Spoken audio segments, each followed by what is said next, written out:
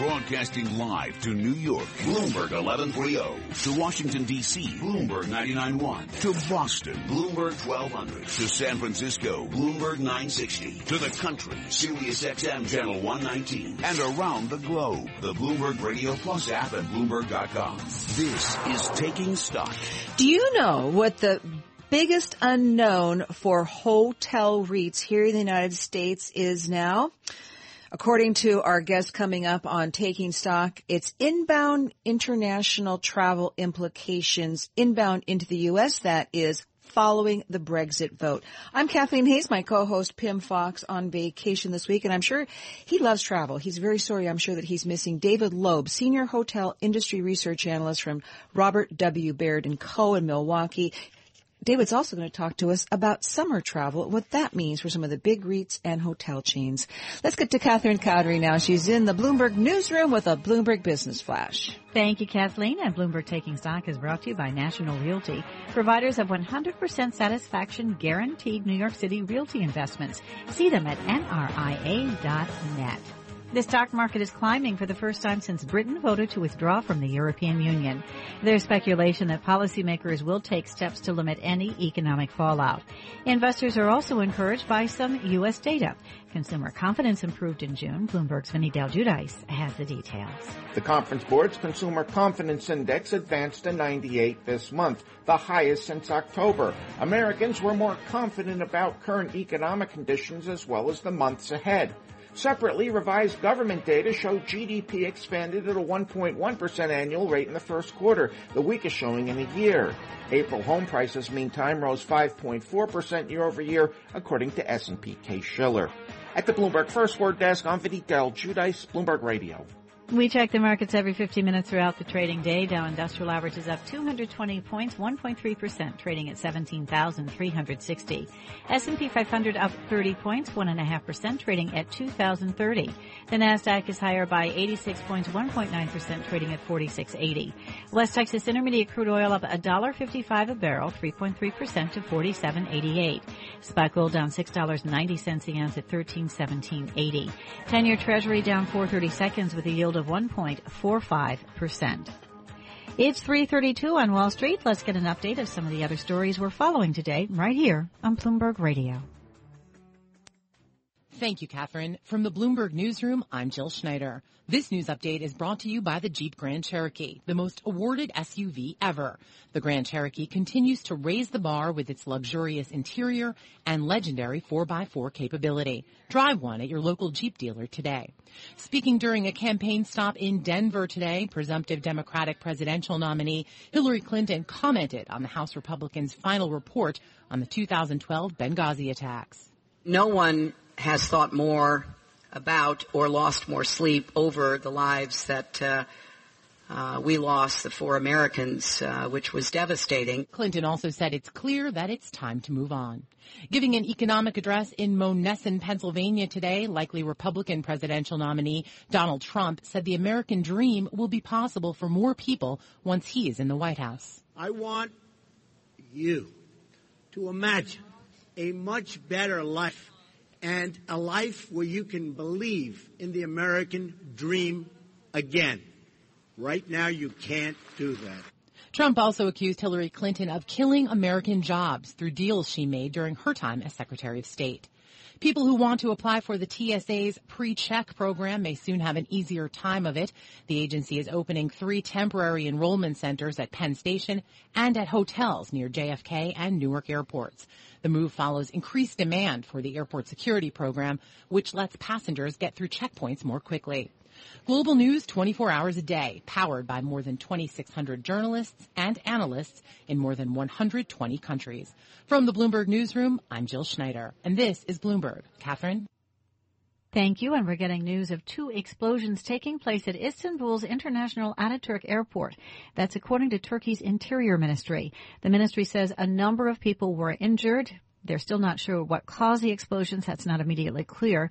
An eyewitness told CNN Turk television that the blast took place shortly after gunfire between police officers and unknown people near the airport's car park. And we will have more details as they become available. That's a Bloomberg Business Flash. This is Taking Stock with Pimm Fox and Kathleen Hayes on Bloomberg Radio. It's far too early to talk about the dust settling after the political earthquake caused by the UK's vote to leave the European Union, but already people are saying that there are important industries and companies that will be affected. David Loeb joins us now. He's Senior Hotel Industry Research Analyst at Robert W. Baird & Co.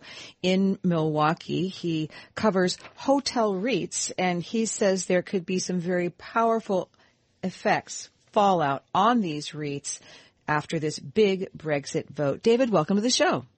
Thank you. Glad to be here. So, hotel REITs are going to suffer. Why? Because there'll be too many people working on the Brexit and what it's going to mean, because the city of London will be hurt and the kind of people with the money in their pocket just hop in a plane and go on a business trip or even a vacation are not going to be doing it? I think the biggest impact on the hotel industry, both on the hotel brands and on the hotel REITs, will be because of the changes in the value of currency. So if you look at the drop in the pound, for UK travelers looking to vacation in New York or come on a business trip to anywhere in the U.S., it's much more expensive today than it was last Thursday. That, I think, is the biggest direct impact. I think we will also see secondary impacts with businesses cutting back on what are essentially the easiest variable expense to cut, which is business travel, until they understand the economic implications of this vote, what the timeline's likely to be, and how it may directly impact their business. So give us even hold that thumb up, squint your eye, just even some rough sense of how much travel from Europe or even more broadly around the world, because again, if I'm a business, I could have an office in Shanghai, same thing. I could still feel like I got to wonder what's going to happen with the Brexit, what it's going to do to my company. How much is that a part of how the REITs and the hotels that are in those REITs are doing business with these important parts of the world? Well, I think you're absolutely onto something here. We live in a global world, and there's a lot of travel from all regions of the world to all other regions of the world. In the U.S., it's not just inbound travel from the U.K. or from the EU. It's travel from everywhere and within the U.S. So I think businesses that are focused on global markets are reassessing, are pulling back, are stalling their decisions. That doesn't mean I'm calling for a downturn in demand. We've already seen a slowdown in demand for hotels, but I think it'll take a while before we see exactly how this plays out. But I think there will be domestic implications as companies look at what this means to their business, and as they slow down and reassess, they will send fewer people on the road, whether that's going from Cleveland to Washington, D.C., or from Paris to New York. Those cuts will have some impact on the industry. I just have to ask you, slowdown in demand, the shutting down the Waldorf Astoria, and now granted an older hotel, but,